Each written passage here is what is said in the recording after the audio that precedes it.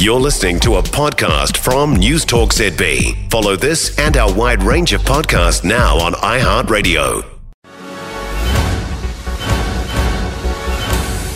From the News Talk ZB newsroom, this is Newsfix. In this update, Posey Parker's New Zealand tour has come to an abrupt end.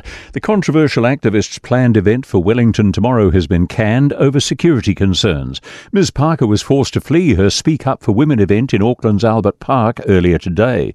She was pelted with liquid and drowned out by a wave of shouts and chants by counter-protesters before a barrier was knocked over and the rotunda was stormed.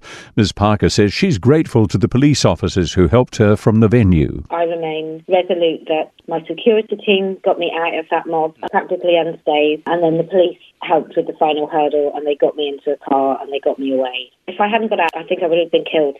The Green Party co-leader Marama Davidson was knocked to the ground by a motorbike while attending the event.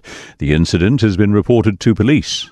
A spokesperson says it appears a motorcyclist failed to stop at a pedestrian crossing. Ms. Davidson has had to see a doctor. The stamp and coin market is making its comeback this weekend. The Mowbray's International Public Stamp and Coin Auctions in Wellington has over 1,300 collectibles valued at over $1.3 million. One lot's an extremely rare 1925 12 shillings and sixpenny stamp, which has a pre-auction estimate of $30,000. Auctioneer John Mowbray believes the stamp will be pretty well sought after. There's only 9 known of them throughout the world, and 4 of them are in King Charles' stamp collection, so there's not too many out there that can go into individual collections. A Wellington pool has gone to the dogs. Kandala Pool's been letting pups take a swim today before the pool's drained and closed for winter.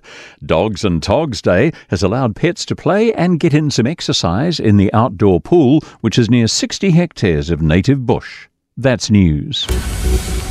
In sport, an inaugural Super Rugby Opiki title for the South Island's combined women's side, Mata 2. The underdogs came from 19-0 down to beat the previously unbeaten champions, the Chiefs Manawa, 33-31 at Waikato Stadium. The Chiefs missed what would have been the match-winning penalty right in front of the posts with time up.